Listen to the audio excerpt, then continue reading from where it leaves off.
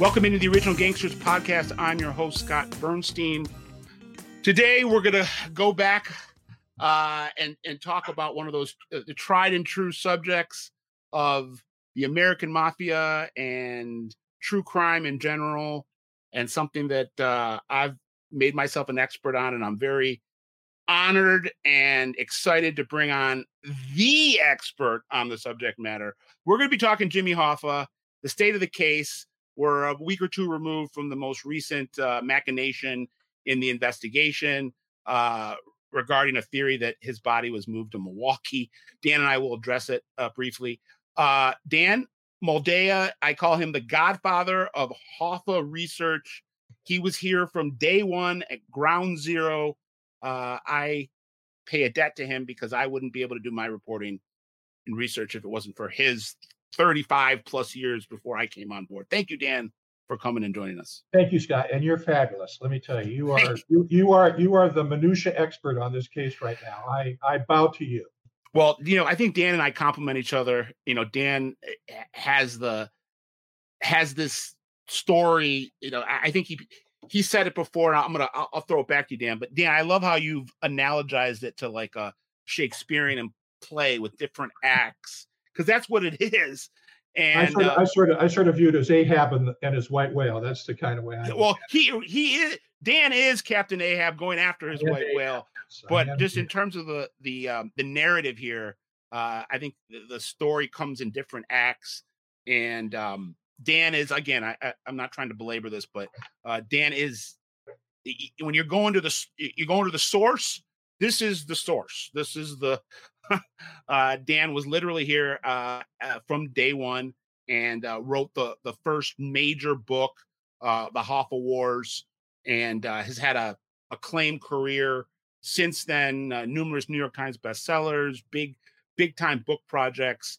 But Jimmy Hoffa is his baby, and I'd like to think that I've taken a little slice of the baby myself as something that I take a lot of personal pride in. Right now, your viewers are listening to the two top experts on the Jimmy Hoffa murder case right now. And I'm glad we're doing this. I'm glad we're sort of giving an update as to what's going on. So we're just going to touch on this right off the bat. I don't want to spend too much time on it, but because honestly, I don't give it a ton of credibility, if any. So the Milwaukee theory emerged this fall, comes from a nonprofit independent cold case investigative unit called the Case Breakers. They've been on this for a few years. Actually. Yeah, and Dan and I had talked about this, personally, off air, or over the years. We knew that there was something that was percolating with this group. Tom, I think we call him Tom Colbert. It could be Tom Colbert. I think it's Colbert. Tom Colbert. He's again, I might not agree with this particular theory, but he is somebody that has a resume, has a career in investigative journalism that, to some acclaim. He had a series on the History Channel. What was he talking about? It was about DB Cooper, the hijacker. Was it solved? Did the New York Times say solved? DB Cooper solved? I don't think they ever did. Okay. So it's still out there. Okay. Right. So his theory, I'm just going to put it into a nutshell, and then I'm going to throw it to Dan to get his comments on it. His theory is that a former Chicago corrupt police officer by the name of Harold Walters, who had some form of relationship with Joey Aiuppa, who was the Chicago mob don of the 70s and 80s. Walters got kicked off the Chicago police force, and then they got kicked off the Oak Brook police force, ends up moving to Wisconsin at some point in the 70s. He claims that he was involved in the kidnapping. And then at some point 20 years later, in September of 1995, he helped move Hoffa's body from an undisclosed location to the former site of Milwaukee County Stadium, where the Milwaukee Brewers played from the 50s, I think, to about 2001, when that stadium was torn down. They now play at, I think it's called American Family Field, formerly Miller Park, which is in the same, it's either right next door or right across the street. And when Walters died in the spring of '97, he wrote on a Ace of Spades playing card. I don't know if you call it a map, but trying to send people to underneath the third baseline at County Stadium. He names Hoffa, he names Joey Aiuppa. He gives it to his niece, who I guess was a member of law enforcement in Wisconsin. She sits on it for 20 plus years. When she retires, she hands it over to the case breakers. According to the case breakers, they've had 3 independent sources that confirm this, and they did some type of GPR technology that signifies that there was some disturbance. And then there's some sort of a dog involved in this too, right? Yeah, a cadaver dog sniffs a body, or what they think could be a body underneath. The one thing that we've done and we've adhered to is that there is a certain timeline, and there is a certain cast of characters who's involved in the Hoffa case, and that's tried and true through the whole system, whether it's FBI wiretaps or whether it's the Hoffax report or whether it's intelligence from the various law enforcement. This is completely offbeat. This is so far out in left field where the cast of characters doesn't even resemble what we have been dealing with over the past 48 years. And so what we have to do is we have to evaluate this on it. I mean, my position is that Colbert and his group have said, here is a spot. He's right here. The third baseline of this field in Milwaukee, this baseball field in Milwaukee. My position is, hey, let the pros come in and do a GPR there, and if there's something there, dig it up. And even if the dog has detected a dead body there, well, they may be able to solve another crime, but it's not going to be Jimmy Hoffa. We know that it's not going to be Jimmy Hoffa. I would like a little bit, if I had my perfect scenario here and I wanted to give this theory credibility, I would like to see. I would like to hear where they took the body from. I mean, so you have 20 years of an unaccounted body in this theory. 2, I'd like to tell us why they needed to move the body. 3, I would like to know how just saying that Harold Walters says that he was involved in the kidnapping. There's got to be more meat on that bone. Well, as I recall, I've seen some of the documents that they've had, and as I recall, they were essentially claiming that the body was originally up in the Lake Huron region, or in the Upper Peninsula, or something like that. And I remember that, like about 5 or 6 days after Hoffa disappeared, I was with NBC News at the time. I had been working on Hoffa and the Teamsters about 8 months before Hoffa disappeared. And then I had helped John Quitney with a series that he had done with the Wall Street Journal that came out July 22nd, 23rd, and 24th, 75.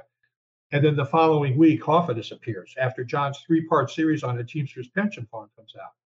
And then John called me, and he and I went searching for Hoffa, failing to do so. He went back with his tail between his legs to New York. I came to Detroit and hitchhiked up to the Red Fox and was hired, and met Irving R. Levine, who was hired by NBC News.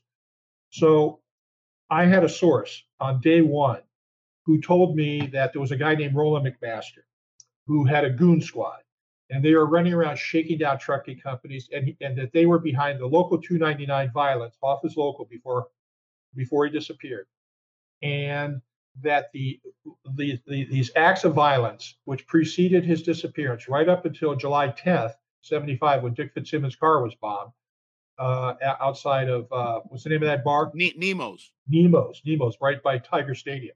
Yep. And so he also told me that McMaster was with some of his goons on Manitoulin Island up by Lake Huron. And so I said to my group, I told my bosses at NBC, I said, I'm 25 years old at the time. And I'm saying, send me up there. I would like to do this. And they said, no, we're going to. And then they sent up another reporter, a reporter with a wife and children. And he went up, and just as my source told me, there were people populating this particular area. And so, and he made a decision not to go into the area. So he never found what was in there, and he came back. But there's been a lot of theories that something was going on up in the Upper Peninsula or Lake Huron, and that the body was moved from there to this location I thought originally it was in Indiana, and now it's Milwaukee. Again, I'll let these people explain this for themselves. But I think he had the guts to say, here is a specific spot. And I think out of respect for that spot should be examined. I mean, it's not like Colbert is somebody who's claiming, that the body was buried in a wall or something like that. No, if there's enough He evidence, is being very specific about it, and I say out of respect for that, yeah, and out of respect for his credentials, it should be examined. I agree with you 100% wholeheartedly. I guess there's two things here. First, a lot of things here. Two things that are coming to my mind right now.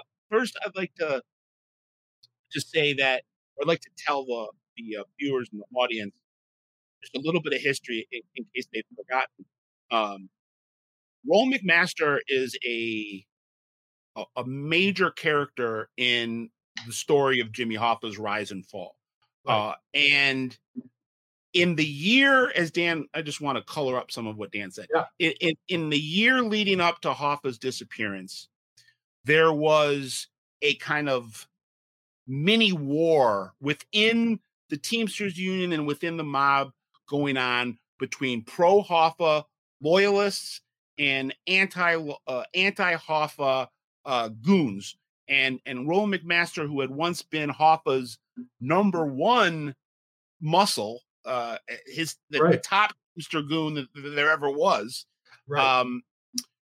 Had abandoned Jimmy Hoffa and had become adversarial with him, had aligned with the mafia, who didn't want Hoffa back in the Union.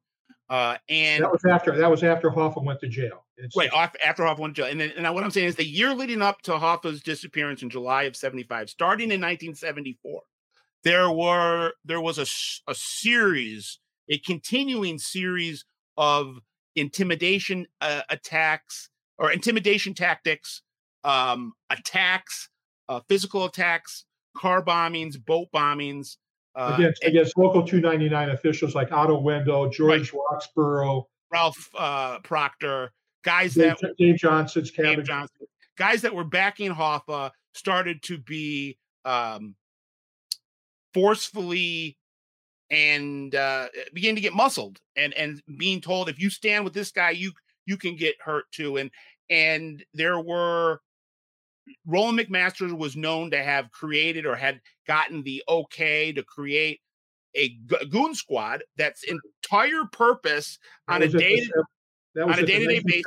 At the 1971 Teamsters Convention, there was this innocuous resolution that was passed by the General Assembly of the Union, creating this special commodities steel hauling type outfit that was going to organize the unorganized. And Roland McMaster was put in charge of it. And it was a shakedown opera. I did a story for the Detroit Free Press with Joe Thomas and Ralph Orr in June 1976 about this. And what I thought was, after I left NBC, the NBC offered me a job when I was sent to New York. And I said, I think I'm on this Hoffa case, and I think I can solve this. This is in like August 1975.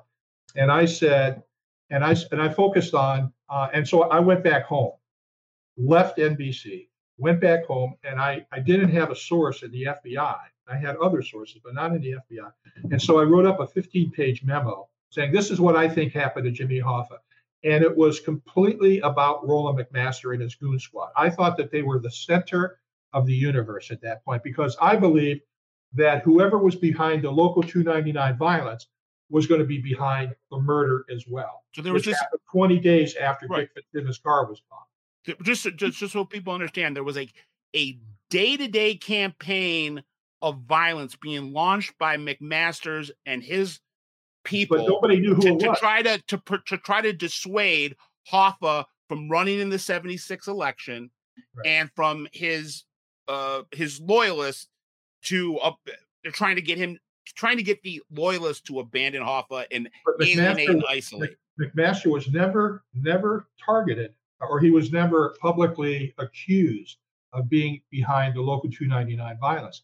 I had the FBI did when I sent my 15-page theory to the FBI, they came and visited me. They did 3 or 4 302s on me, and they had suspected that 2 guys who worked for McMaster, and Larry McHenry and Jim Shaw, were behind the bombing of Dick Fitzsimmons' car on July 10th, 1975, 20 days before Hoffa disappeared. And I was told that a guy named Jim Robinson was responsible, who was another McMaster goon, was responsible for the bombing of Dick Fitzsimmons, Dave Johnson's cabin cruiser. In Grosse Ile.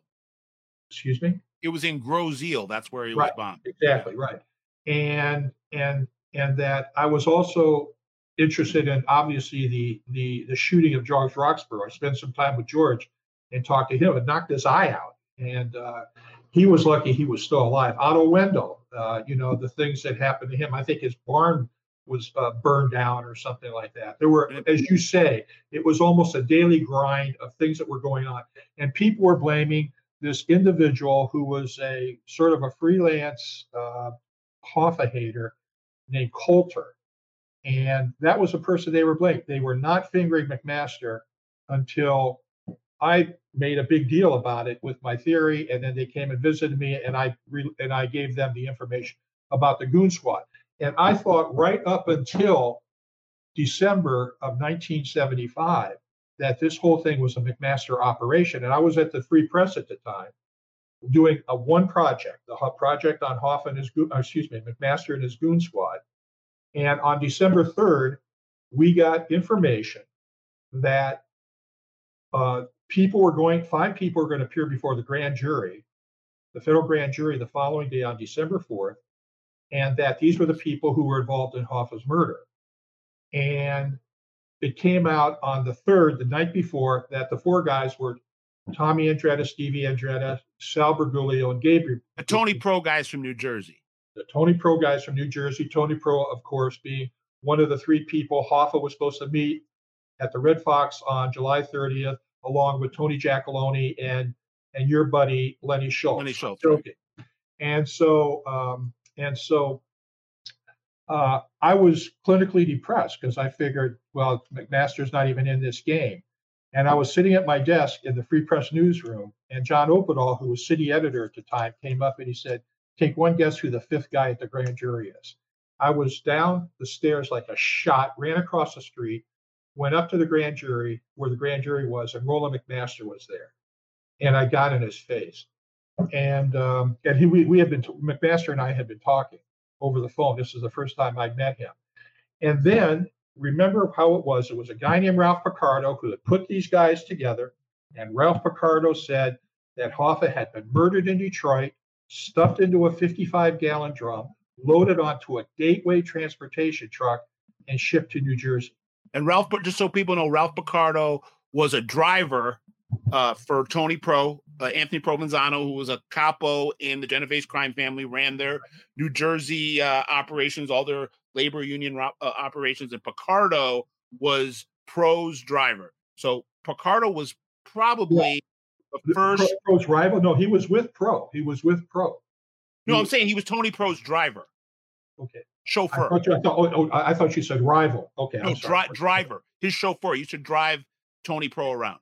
And so what had happened was, I think it was like about 5 or 6 days after Hoffa disappeared, Picardo, who had been convicted of manslaughter, was doing 20 years at Trenton State Penitentiary in New Jersey, received a prison visitation from Steve Andretta, one of the 4 alleged co-conspirators in the Hoffa case. And this is like 5 or 6 days after the murder. And allegedly, Tommy Andretta had come along with him with their accountant. They had some business deals they were doing together. And when Steve Andretta supposedly was alone with Picardo, he gave them the basic details of Hoffa's murder, that Hoffa was killed in Detroit, stuffed into a 55-gallon drum, loaded onto a Gateway transportation truck, and shipped to New Jersey.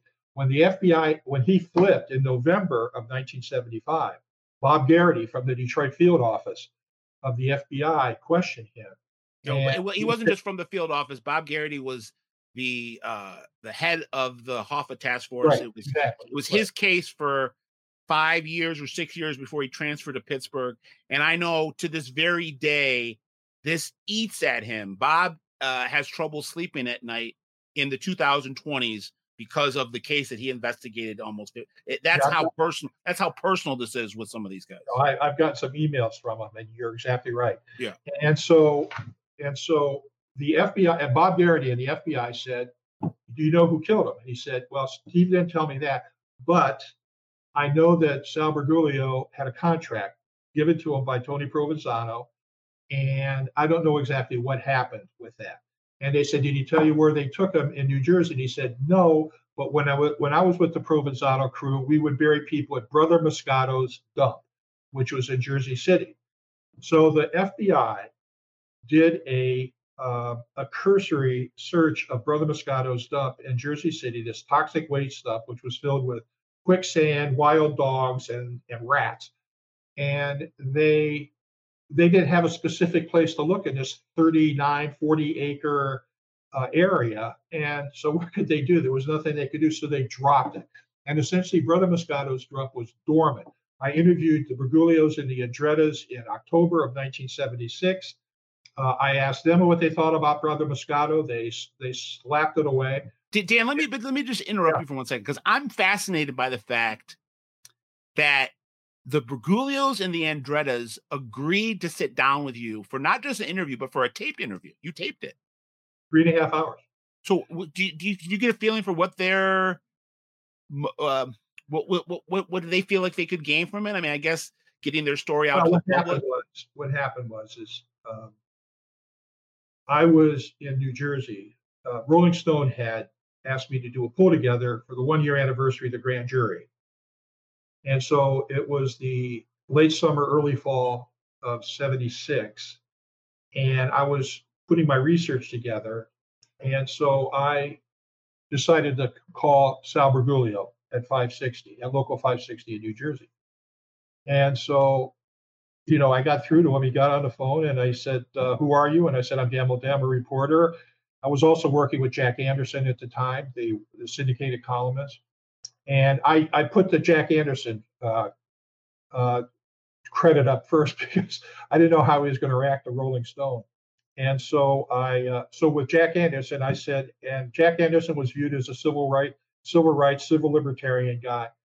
And so I said, he says, "What do you want to talk to me about?" And I said, "Well, Mr. Gill, I want to talk to you about the Hoffa murder." He says, "What do why do you think I have something to know? Why do you think I know something about that?" And I said, "Because, Mr. Bergoglio, you've neither been arrested or indicted, and I think the government is violating your civil rights."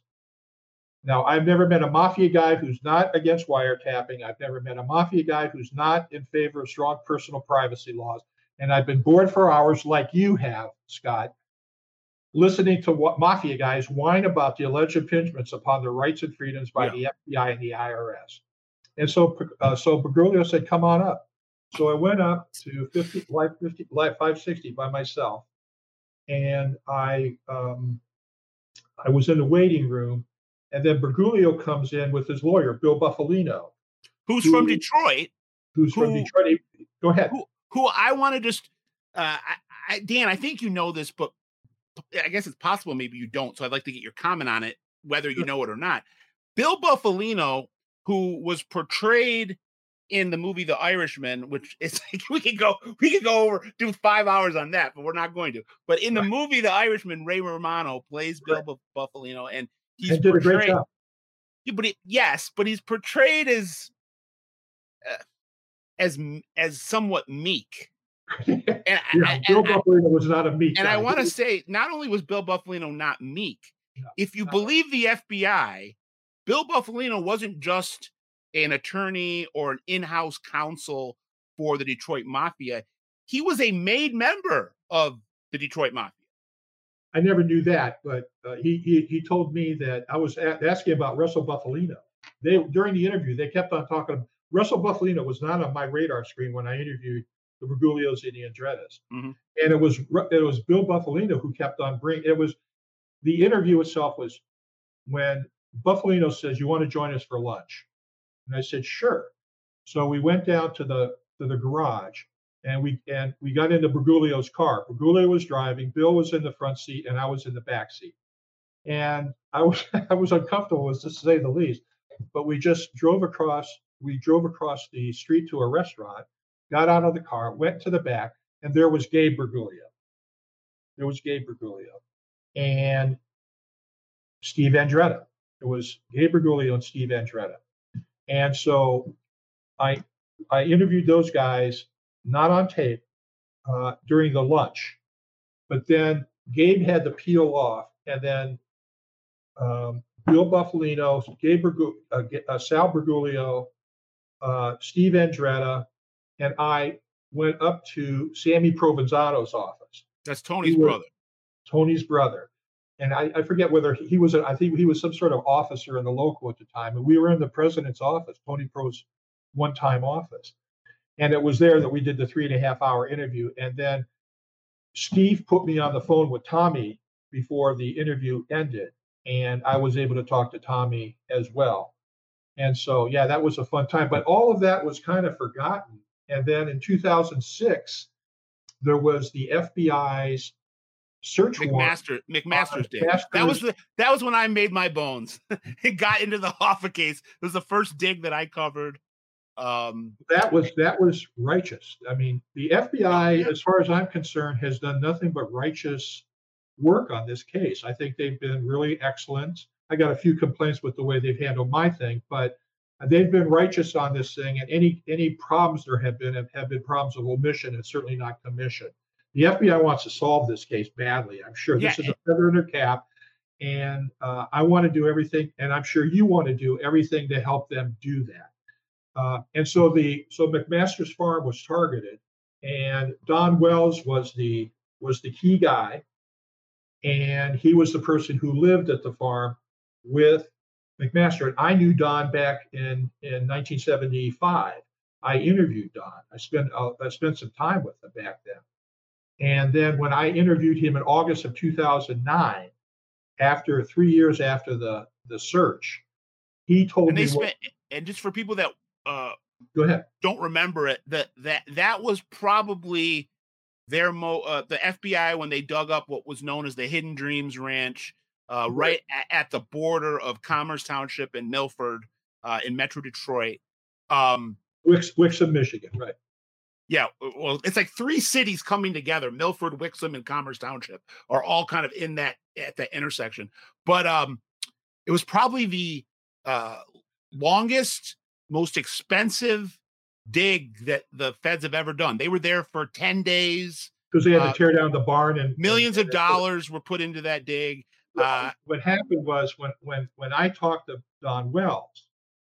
I was there early in the morning. I think it was August 9th, 2009. And I said, and they had put together this composite, this collage of photographs of what the farm looked like in July 1975. And there were all these pictures of what it looked like. And I said, let's go down there.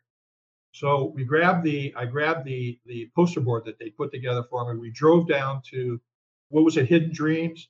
It was called Hidden Dreams Ranch, yeah. Which was it was right off Pontiac Trail. Right off Pontiac Trail. And I remember we went in, and the farmhouse where they lived was completely dilapidated, and almost it looked like something out of Dresden. And then when you went the dirt road back, there was this big wall. So it had been perimetered and had been pieced off, and parts of the property had been sold.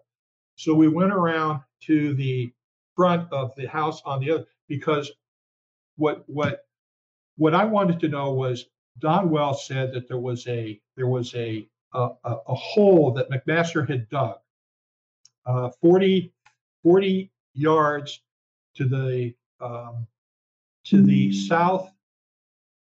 southeast of the intersection between a dirt road and railroad track. The bottom line is, without getting into the minutia, the bottom line is that the FBI, instead of going to the southeast, they went to the southwest. They dug in the wrong place, and it was based on this horrible map that Don had drawn while he was in prison. What was crazy was, instead of taking him out of prison and down in Lexington, Kentucky, and bringing him up to Milford Township to actually supervise and oversee the dig, so he could say, "Here's what's here." They went by this horrible map that he had drawn, and the conclusion was they dug in the wrong place. They didn't need to.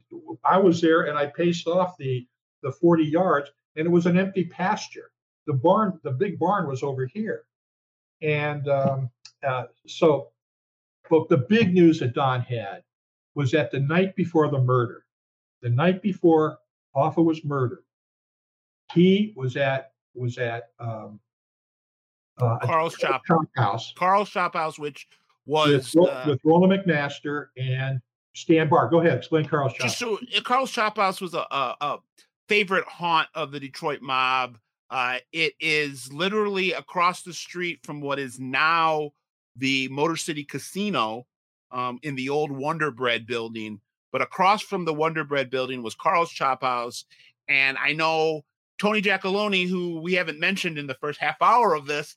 That he was meeting with Hoffa. Go ahead. Right. Sorry, you're right. So Tony Giacalone, who was probably the one of the quarterbacks, if not the quarterback of this whole conspiracy, died in 2001 as one of the top suspects, if not the top suspect in the case. Carl's Chop House was his favorite restaurant. So Tony spent a lot of time. On the night before Hoffa's murder, Don is there he's having dinner with Roland McMaster and McMaster's brother-in-law, Stan Barr. And Stan Barr was the head of Gateway Transportation Steel Division. Yeah. And so while they were having dinner, Tony Provenzano at Carl's Shop House in Detroit, the night before the murder, comes up to them and says, "It's going to be a great day tomorrow. It's going to be a great day." He says, "Mac, you got a minute? I want to see you privately at the bar." And so Mac gets up and walks away. And Don says to Barr, he says, "What's tomorrow?" And he says, Provenzano and Hoffa are meeting, and they're going to try to bury the hatchet. So McMaster comes back to the table with Provenzano, and Provenzano points to Stan and to McMaster, and he says, "You two guys know where you're going to be tomorrow, right?" And McMaster says, "Yeah, we're all straight on that." And where they were that day was they were at a meeting with Gateway officials, and at least for part of the day, it's still unclear where McMaster was at exactly 3 o'clock that afternoon. And I believed that Hoffa had been. I believe the FBI was correct when they said that Hoffa's body was at McMaster's farm on that day, and they said, the FBI said, there was no evidence that it had ever been moved. And so as a consequence of that, that was something that I sort of felt that I would embrace. But the situation was one in which I was investigating a crooked judge down in Florida, and he was getting payoffs from mafia guys. And the mafia guy who was his principal payoff guy was a guy named Philip Moscato. And so I said to my partner, David Korn, who I was writing the story with, who's a reporter here in Washington, an old friend of mine, and I said, "I know who this guy is. He's from the Hoffa case." So he says, "What do you want to do?" I said, "I'm going to call him." So I called Moscato up, and I said, I want to talk. He said, "Yeah, come on up." So I drive up to his home in Brick, New Jersey, and nice fella. He's a soldier. Yeah, he was Provenzano, as you pointed out, is a capo in the Genovese crime family. Moscato was a soldier, so he was in the Provenzano sphere of influence there. And he was a huge loan shark. He controlled all the loan sharking in Bergen County, Hudson County. And he was the one who owned Moscato's dump in Jersey City that Picardo had referred to, which is where Hoffa was. And so I was having my conversation with Moscato about on tape about the crooked judge, which he admitted making payoffs to him.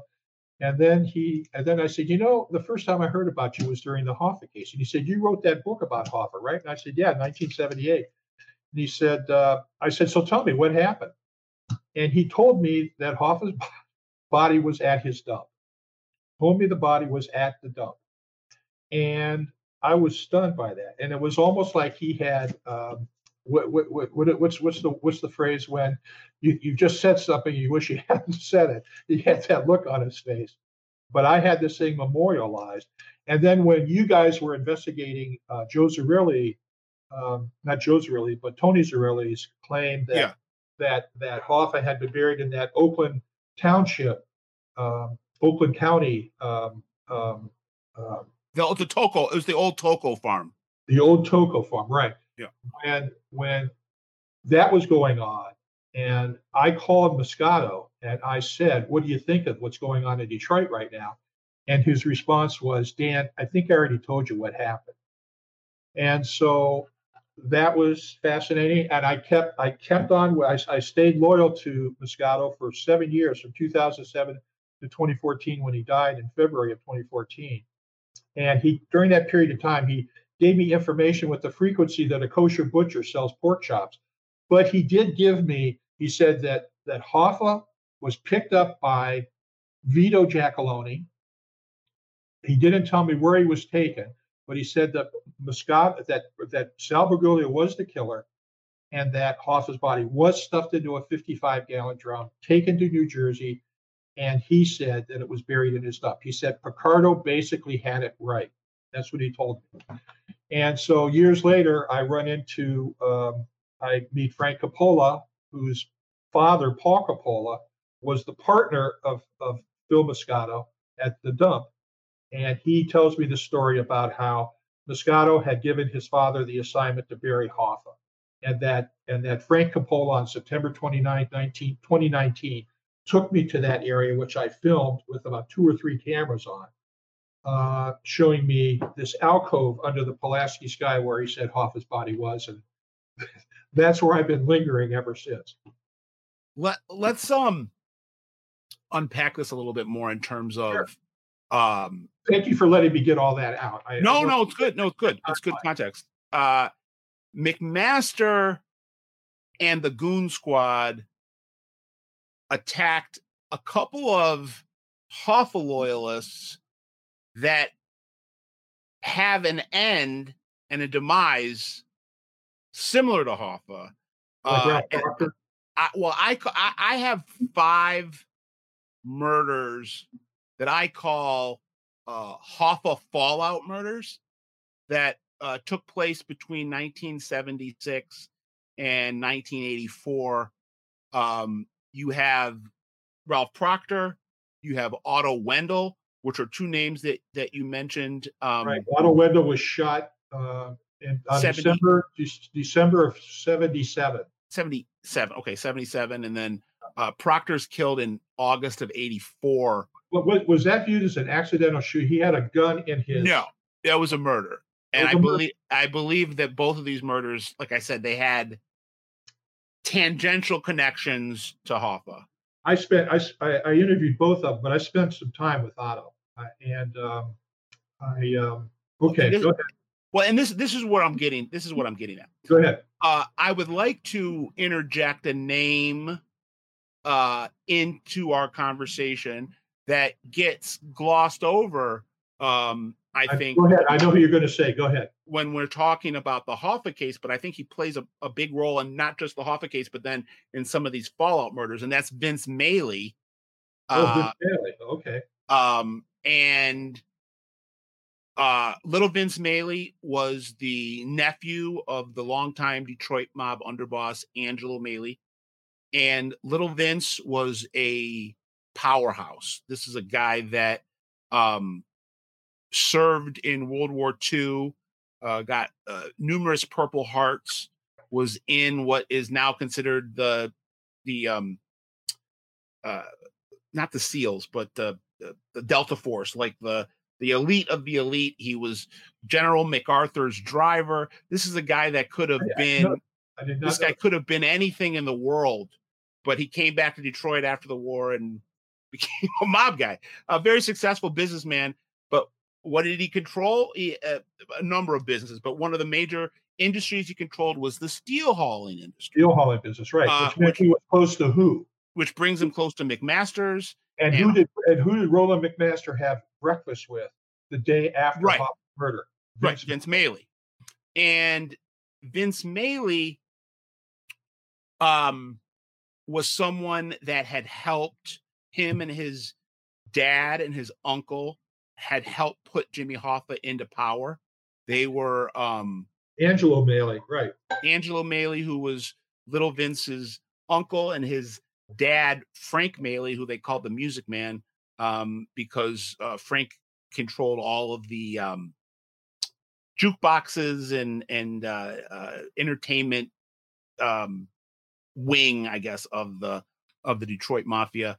And Maley is accused, or I shouldn't say accused, is suspected of having a role in both Otto Wendell's murder Wow. and Ralph Proctor's murder. Again, I have never heard that. Yeah. It would make sense. It would make sense. Yes. So Maley accused Wendell of testifying in a grand jury that sent Maley to prison. Right. He's killed, like you said, in late 1977. It's made to look like a suicide, which is a staple of Detroit mob murders over the years. Don Wells told me that, and one of the reasons why Don Wells split was because he knew that McMaster was involved in Ralph Proctor's murder, and he did not want that to help him. It happened to him. Go ahead. So Wendell's murder is veiled as a suicide. Initially, the investigators claim it's a homicide. Maley was always a top suspect. Carlo Licata ends up dead on the anniversary of the Hoffa case, July 30th, 1981, at a residence that I suspect very likely could have been the place where they killed Hoffa. Carlo Licata's was a mafia prince. His dad was the godfather of Los Angeles, and then he married into the Detroit family and was brother-in-laws with the Tocco brothers, who Jack Tocco was the acting boss of the Detroit mob at the time Hoffa disappeared. And his death is still officially ruled a suicide. There's a lot of FBI agents that believe that he was murdered. The gun that killed him was found about 20 feet away from him with no prints. And he allegedly shot himself in the chest. So these are kind of like following along similar lines. And then Proctor is in 1984. Proctor ends up dead a couple days after he has a altercation with Roland McMaster's. Right. Proctor had left the Teamsters and had started his own union. He had loaned the Teamsters $100,000, trying to get that money back. Was being unsuccessful in getting the money back, and then started threatening McMaster's and Maley. Well, go ahead. And he ends up murdered in August of 1984. He's going to a meeting with Vince Maley's son-in-law, Anthony LaPiana, who, if you are someone who's going to adhere to what the FBI believes, is the underboss of the Detroit Mafia right now, Jack Tocco's protege and nephew via marriage. Proctor tells his wife, "I'm going to meet Tony LaPiana at the Chinese restaurant up the street," and he's found dead in that parking lot. So, and then there was another. So that's three. There was another one of an attorney that ended up dead in 1976 in New York, and then I'm blanking on another one. But what's yeah? To me, this when the day I got hired by NBC in 1975, August 3rd or 4th, 1975, and Irving R. Levine and his crew said, "Why don't you come with us to do interviews?" The first place we went was Lenny Schultz's house. So that And you brought us back to the one thing that I have totally embraced in this case is where Scott Bernstein has interviewed, and I'll let you tell the story in your own words, but yeah. interviews this guy who is very close to Lenny, who was very close to Lenny Schultz, and tells him an amazing story, which you shared with me, and I have completely embraced as being true. Go ahead, tell the story. I'm glad you reeled me in. This is where I was going. So from Vince Mailey and Roland McMaster, who were, I would call sleeper characters in this story. Everybody hears about Tony Pro and Tony Jack and the Bergulios, but there are, sleeper characters, guys that are lesser known, but could be very well equally as important. So Mailey, Lenny Schultz is the third guy Hoffa was supposed to meet that day. Yes. And he on his pad, he had Tony Pro, Tony Jack, Lenny. And in my book, in the Hoffa Wars, which came out in 1978, I eliminated Lenny Schultz from the discussion because Lenny Schultz had made it very clear he was going to sue anybody. He sued everybody. He didn't sue me because I left him out until we had better information. But after your story, to me, he is back in the game again. He was very litigious because of the information that you have, which I completely and totally embrace. Go ahead. He's very, very litigious. So this brings us to Lenny Schultz. Okay, so Lenny Schultz is kind of the forgotten member of that would-be lunch party.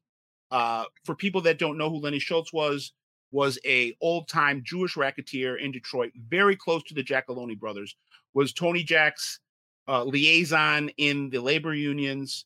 He owned a labor consulting firm. He was tied into the old Purple Gang, which was the Jewish mafia. As a young boy, he was an errand boy for the original Purple Gang guys, and then gravitated towards the Italians. So I came upon a source. Also Joshua Dorr. Remember Joshua Dorr? Well, so that I'm going to get to that in a second. So I came upon a source. This must have been in 2019 or 2020. Who was someone that I had gotten information before from, and it had been accurate, had never spoken about Hoffa. He approached me one day and wanted to talk to me. And he proceeds to tell me he's a guy, he's still alive. I'm not going to get more specific than that, other than he was a one-time, he was one-time muscle for Lenny. He was a guy that would sometimes drive Lenny around, bodyguard Lenny, and disperse beatings in on union ran construction sites if they needed to be done. This guy told me that Lenny Schultz confided in him that Hoffa was killed at Lenny's house, which, I first subscribed to the Licata theory. Licata's house is about 5 minutes from the Red Fox restaurant where Hoffa was last seen. Lenny Schultz is about 3 or 4 minutes. Lenny Schultz's house is about 3 or 4 minutes in the opposite direction from that location. Schultz was supposed to be at that meeting. He helped arrange the sit down. He was very close to Jimmy Hoffa. Hoffa and Schultz went back all the way to the, back to the 1940s together, and had worked very closely together. And Dan mentioned, to me, this is kind of like a litmus test or a deciding factor in the opinion of someone that would give this credibility. Dan mentioned the Joshua Dorr furniture chain, and Joshua Dorr was a very famous, trendy furniture store in Detroit, owned by a Jewish businessman named Harvey Leach, who had been introduced to the Giacalones by Lenny Schultz. And a year before Hoffa was murdered, in 1974, Harvey Leach was murdered after a dispute with the Giacalones. And according to the FBI, was murdered at Lenny Schultz's house. So if the theory that I would not have a problem getting behind would be if the Detroit mob felt comfortable killing someone in Lenny's house in 1974, it's not a huge jump to think that they would feel comfortable killing someone there in 1975, especially with the proximity to where Hoffa was kidnapped, the trust that he had towards Lenny Schultz. And then this source tells me that they turned the body over to Roland McMaster. And the trip from Schultz's house to the Hidden Dreams Ranch would be pretty much a straight shot. Lenny Schultz was at 13 in Franklin. You'd have to divert about 2 miles to 15 Mile Road. But if you take 15 Mile Road to Pontiac Trail, you dead end it to Hidden Dreams. So it'd be a really easy route to take. No, when I was doing the Moscato's dump thing in the Jersey Alcove, I had been contacted by the FBI, and they wanted my cooperation. And I'm 73 years old, and so this is use it or lose it time as far as I'm concerned. I wanted to cooperate fully, and so that was in September of 2020 when they first contacted me. I was 70 years old then. So then the FBI asked me to come to a meeting in Newark, New Jersey at the field office, the FBI field office. And the Detroit field office, a lot of guys and the U.S. attorney, the temporary U.S. attorney from Michigan, came to the meeting along with so it was a meeting of the Detroit field office and the Newark field office, and with a lot of superstars there in the room. And it was for the sole purpose of listening to me put this together. And so I put the whole thing together, and they said, "Where do you think he was killed?" And I said, "There's this great reporter who's the world's expert on the Detroit Mafia named Scott Bernstein." And they knew who you were. All the Detroit people, of course, knew who you were.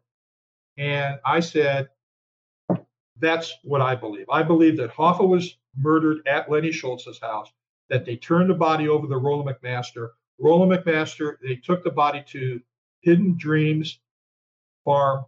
That's where the Gateway truck was. They put him in a 55-gallon drum, loaded onto the Gateway transportation truck, and then shipped him to New Jersey." Now, when I wrote the Hoffa Wars, I had a problem in that I believed what Ralph Picardo was saying. Hoffa was murdered in Detroit, stuffed into a 55-gallon drum, loaded onto a Gateway transportation truck.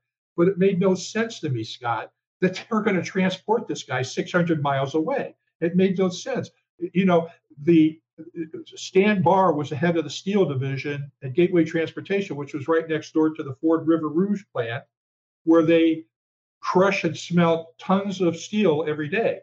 And I met this mafia guy named Chuck Cromaldi, who was in the WITSEC program from Chicago. And Cromaldi told me that specifically that Hoffa was crushed and smelted. And so instead of going all the way in my book in 78, instead of going all the way with Picardo, I said that Hoffa was, I went with Picardo, that he was killed in Detroit, stuffed into a 55-gallon drum, loaded onto a Gateway transportation truck, but then I have him being disposed of, being crushed and smelted right there in Dearborn. And so, but it wasn't until Moscato said to me, "It's at my dump," and then Frank tells me what his father said and shows me the location. That's when I started to embrace the final part of Picardo's story. And once again, Moscato said he basically had it right, that Picardo had it right. So Dan, I want to ask you a question and also pontificate something that I feel. With both Lenny Schultz and Carl Licata, you have two houses that, if it's not one, it's the other. To me, it's a no-brainer. If it's not one, it's the other. It's one of those two houses. Why hasn't the FBI gone to either, unless they've done it without my knowledge, gone to either one of those houses, who, by the way, I'm not going to give the names of the owners, but I can tell you that the owners of both of those houses would welcome with open arms an FBI crime scene unit, or they're the type of people that embrace the potential history in their house. I think it comes down to what we were talking about the other day when we were talking about Milwaukee, and it's getting probable cause to get the search warrant to do this. I mean, they're going to have to. What I'm saying is you don't need a search warrant. That's the point I'm making. Oh, because You could knock on the door at Licata's house or knock on the door at Lenny Schultz's house, and they would let you in and do whatever they. So, and then added to this, I want to throw this out at you. My source on the Lenny Schultz thing, and this is a lot more difficult to prove, but my source on the Lenny Schultz thing said not only was Hoffa murdered at Lenny Schultz's house, but that the murder weapon is in the backyard. Currently is in the backyard, and that Schultz's backyard in the 1970s was a murder weapon graveyard, quote unquote. That, in fact, when we interviewed Lenny Schultz, it was there in his backyard. And if you go to his property, or the old property that, well, still it's an existing residence. Schultz hasn't lived in it in 40, 50 years, but if you go to the property and you talk to the neighbors, which I have, and you go into the back, for whatever reason, and the speculation can go wild in someone's head, he was pouring concrete back there on an almost like monthly basis. And it's this pretty big, expansive acreage on the back of the house. And there, every 50 yards or so, there's like a random patch of concrete. Scott, do a GPR there. If the people are willing to do a GPR and see. Well, I've been looking for someone to finance that privately. I've got a couple people that might be interested. I just don't understand why the feds wouldn't be jumping at the opportunity to at least try to lock down one aspect of it. They did it with the crazy Frank Sheeran theory. They went to the house on Beaverland in Northwest Detroit and did a DNA. Well, actually, that wasn't the feds. That was actually, I think, state police in Oakland County. But whoever it is, I would like to see them go to Schultz or Licata's house and do some type of DNA scrub, get in the backyard, look. But if you did find a weapon, since we don't have a body, you would have to somehow find Hoffa's DNA on the weapon, I guess. So I got to ask you this. Yeah. This we're talking about. Tell me about Tony Powell. So then that's another sleeper figure in this whole thing. And I've come to believe, my theory is that the hit team consisted of Billy Giacalone, Sal Bergoglio, and Tony Palazzolo. And I will respectfully disagree with Mr. I'm sorry, could you repeat those three names again? What were they? The three people that I believe kidnapped and killed Jimmy Hoffa were Billy Giacalone, Vito Giacalone, aka Which Billy is Moscato said he was driving the car. Right. Salvatore Bergoglio, who was Tony Pro's guy, and Tony Palazzolo. And I said I'll respectfully disagree with Mr. Moscato and say that I believe Pal was driving the car, Billy Jack was in the front passenger seat, Sal Bergoglio was in the back passenger seat with Hoffa. And I believe now what the FBI has come to believe, that Palazzolo was the killer. But I do believe Bergoglio and Billy Giacalone were present as representatives for their respective capos, Tony Pro and Tony Jack. So Tony Powell was at that time, he was a young soldier that, according to the theories that have emerged over the last 10, 20 years, used his participation in the Hoffa homicide as leverage to propel himself up the ladder in organized crime circles. He was rewarded, for what my sources tell me, he was rewarded with being given control over Canada for his initial participation. In the early 80s, late 70s, he was given control over Detroit's Canadian affairs. Was he related to the Tacos or the Zarellis? No, but he was very close. His family dated back to Sicily. A lot of wise guys in his family, his father, his brother. He came up under a guy named Pete Vitale, They called him Bozzy. His partner was Jimmy Quasarano, who Right. were the owners of Central Sanitation. Yeah. So Pete Vitale was the godfather of Greektown in Detroit, which Right. To this day is still like the main nightlife district. And I remember Greektown. Yeah. Bozzy Vitale was a downriver guy, which is a very specific part of Detroit, kind of southwest, a cluster of kind of factory towns. And Pal was a downriver guy and was mentored by Pete Vitale, was also very close to the Giacalones and the Tocos, eventually became a capo, and then became consigliere before he died in 2019. He was caught on a wire in the early 90s bragging of participating in Hoffa's murder and killing Hoffa. I think what solidified with the federal government his role in it came from Tony Zerilli, who named him as the killer, even though they didn't find the body where Zerilli told him to go look. At my command performance in New Jersey, at the FBI field office, which was the Detroit field office and the New Jersey field office, the Newark field office working together. After my lecture, I felt like a Vegas lounge act walking around the room explaining things. And after the lecture, we went down to Moscato's Dump. We all got in cars and went down to Moscato's Dump. And while I was there, I talked to the head of the FBI investigation in Detroit, Mark Silsky, who was there. Mm-hmm. And I said to him, Mark, there's a rumor out here that you guys have a wiretap of Tony Powell confessing to the murder in no uncertain terms. And he looked at me, smiled knowingly. He said, no comment. That's what he said. Well, when I was told, you might be onto something here, because you said that Giacalone's brother and Sal Bergoglio, and who was the third guy? Pal, which to me, Tony Powell and Hoffa. I just wondered, would Hoffa have gotten in the car with Tony Powell? Yeah, I mean, he had been dealing with the Giacalones in order to set up the meeting, and they had been coming out to his home and out at the lake.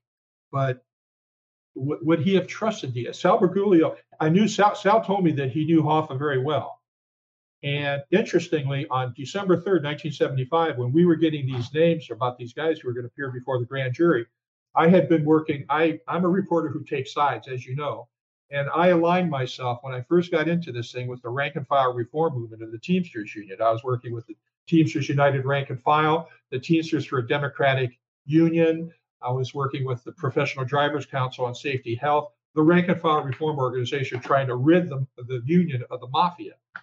And what we were trying to do was, in this effort to take sides, we were trying to figure out how we could do this without causing problems to the FBI's own investigation.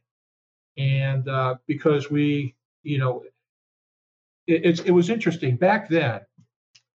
As a young reporter, like I said, I was 25 in 1975 when Hoffa disappeared, and I was on this from day one. I said, FBI guys, they wouldn't say, here's what happened and tell me everything. But they would say, what do you know? And then I would say, this is what I know. And they would say, okay, well, stay on that gateway track, but get off that Coulter thing. Yeah. They would make sure that I stayed on track. These days, it is a stonewall. It's a stonewall. It is. They want to juice you for information, but they don't want to give it. Like I said, it's not a two-way street. I was more than happy to give it to them. Yeah. I had created a web page for them that I put online where it was protected. It was photographs, film, little timelines, documents, and everything. I wanted them to have. I gave them everything I had. The one thing that I wanted was to be there when they did this damn search, when they got their search warrant, where the judge said probable cause existed. Yeah. Hoffa was there in that alcove. And they did not invite me to that denouement, and they ended up not digging in the one place that they did it in the dark. They did it in the dark it's the first dark Hoffa search they've ever done. I still don't completely understand what the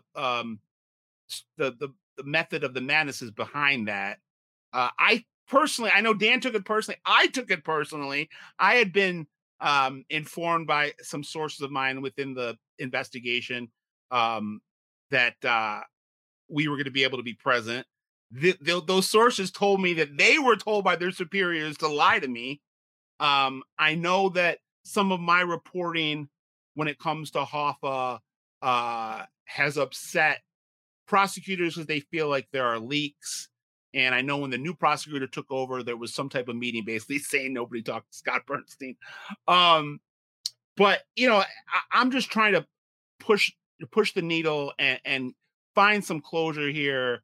I feel like we've gotten so far, people like Dan and I, the investigators themselves, historians, guys like Jack Goldsmith. I feel like we're literally on the goal line. We've had trouble punching it in for the touchdown. I'd like to see something before the 50-year anniversary, which is coming up in 2 years. My problem was this. I had found out about I knew when they had done their first search in October of 2021, I knew about that right away. And I knew what they had basically found with their scans and what they had not found. I had an eyewitness there. In fact, I had two eyewitnesses there when it happened. In June of 2022, when they did the big thing, in the first week of June 2022, in fact, you just told me something. I did not know this was under the darkness. I was at this spot at 10, 11 o'clock at night, and it is one spooky area, let me tell you. And so I found out a month later. I found out on July 1st. We all did. I almost got sued. The History Channel wanted to sue me. They felt like I was in breach of a contract because I told them I was going to be able to be at the dig. Well, I called up what happened was I always stayed loyal to this one FBI agent in Newark. I never went over his head. I never went around him, but he was a mid-level guy who had no decision-making power. But he was a guy who brought me to the prom, and so that's the guy I was going to go home with. He was a good guy, but he couldn't make final decisions, and I think that's where everything.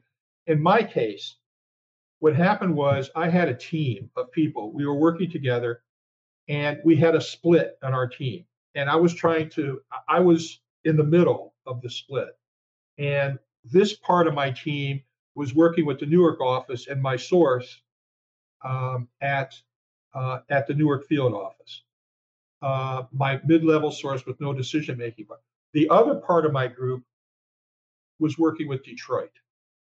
And what happened was when I found out on July 1st, what had happened was there was a friend of mine from Boston who does a PBS show out there. And he was interviewing a guy who knows what he's talking about. And my friend said, what do you think about Dan's theory about New Jersey? And he said, oh, that's over. The FBI searched and they found nothing. And my friend called me up and told me this. And so the alarm bells are obviously going off. So I called my source in Newark and I said, hey, what is this? And he said, yeah, let's talk on Tuesday. I said, no, right now, we talk now. What is going on? And because I felt foolish, I was turning in reports over the past month to the FBI about things. And here they already knew what had happened and they weren't telling me anything. Anyway, we had given them this one spot where our GPR companies had found barrels. And I said, did you go to that spot? And they said, yeah, we dug that up.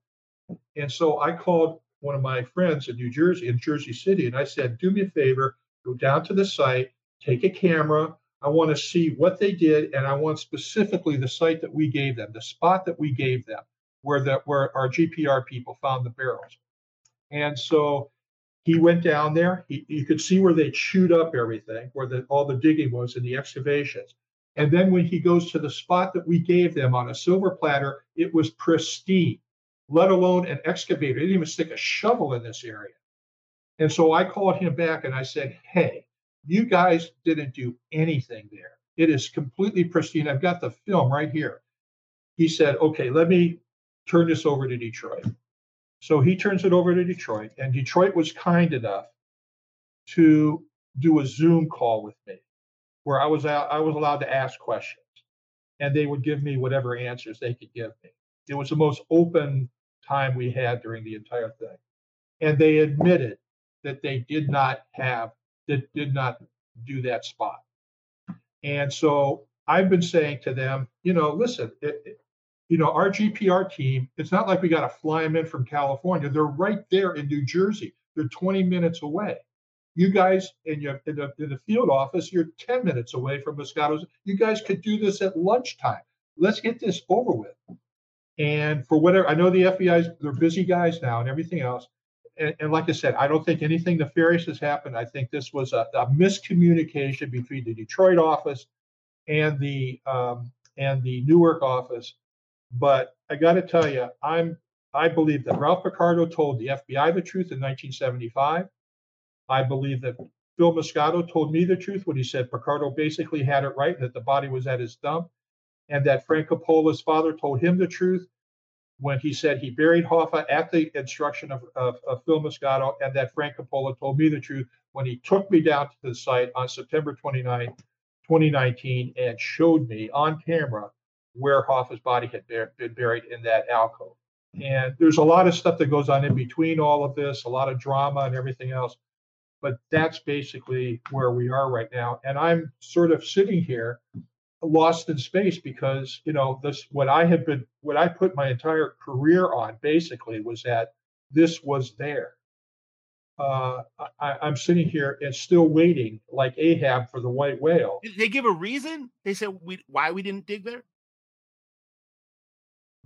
We think, again, this is pure theory because we're not getting anything out of these guys.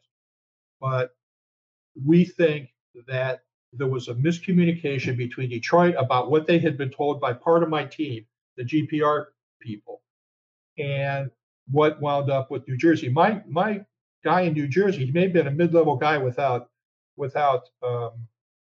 much power, but he was motivated and he wanted this to happen. And I know Mark Silsky in Detroit, the head of the FBI, the Hoffa investigation. He's an honest guy.